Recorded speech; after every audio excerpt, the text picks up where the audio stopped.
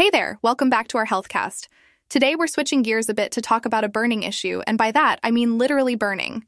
You know how we've heard about global warming for years? Well, guess what? The United Nations Secretary General, António Guterres, says we've graduated from global warming to global boiling. Yeah, you heard that right, global boiling. So what's up with this dramatic shift? It's all about the new data released by the bigwigs at the European Union and the World Meteorological Organization. They're saying that July is looking pretty hot, like the hottest month on record hot. Meanwhile, in the U.S., President Biden is trying to protect workers and communities from this extreme heat, even having talks with the mayors of Phoenix and San Antonio to see how their cities are managing and how the federal government can lend a hand. Phoenix, by the way, just smashed a record from 1974 for the number of consecutive days over 110 degrees Fahrenheit. No thanks, I'll pass on that kind of heat.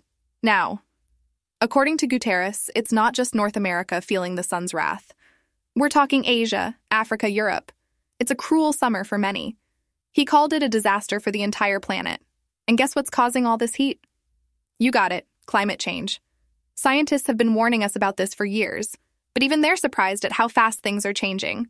Guterres emphasized that we humans are to blame for this climate crisis. He says this heat wave is just the beginning, and if that doesn't send chills down your spine, I don't know what will.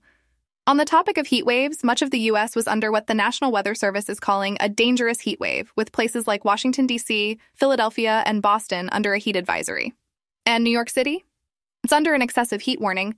They're expecting numerous high-temperature records to be broken through the weekend. But hey, it's not all doom and gloom. Guterres believes we can still limit global warming to 1.5 degrees Celsius above pre-industrial levels. But we need to act fast. And by fast, he means dramatic, immediate climate action. Guterres is pushing for ambitious new national emissions reduction targets, especially from the G20 countries, since they're responsible for 80% of global greenhouse gas emissions.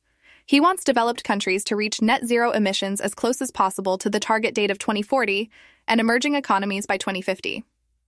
He also stressed the need for a transition from fossil fuels to renewables. And for countries on the climate front lines, who have done the least to contribute to the climate crisis, he's calling for financial help from developed nations for adaptation and mitigation.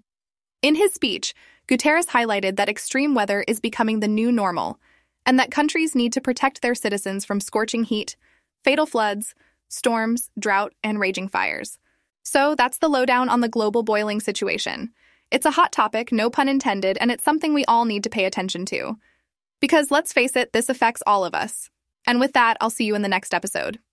Stay cool, folks.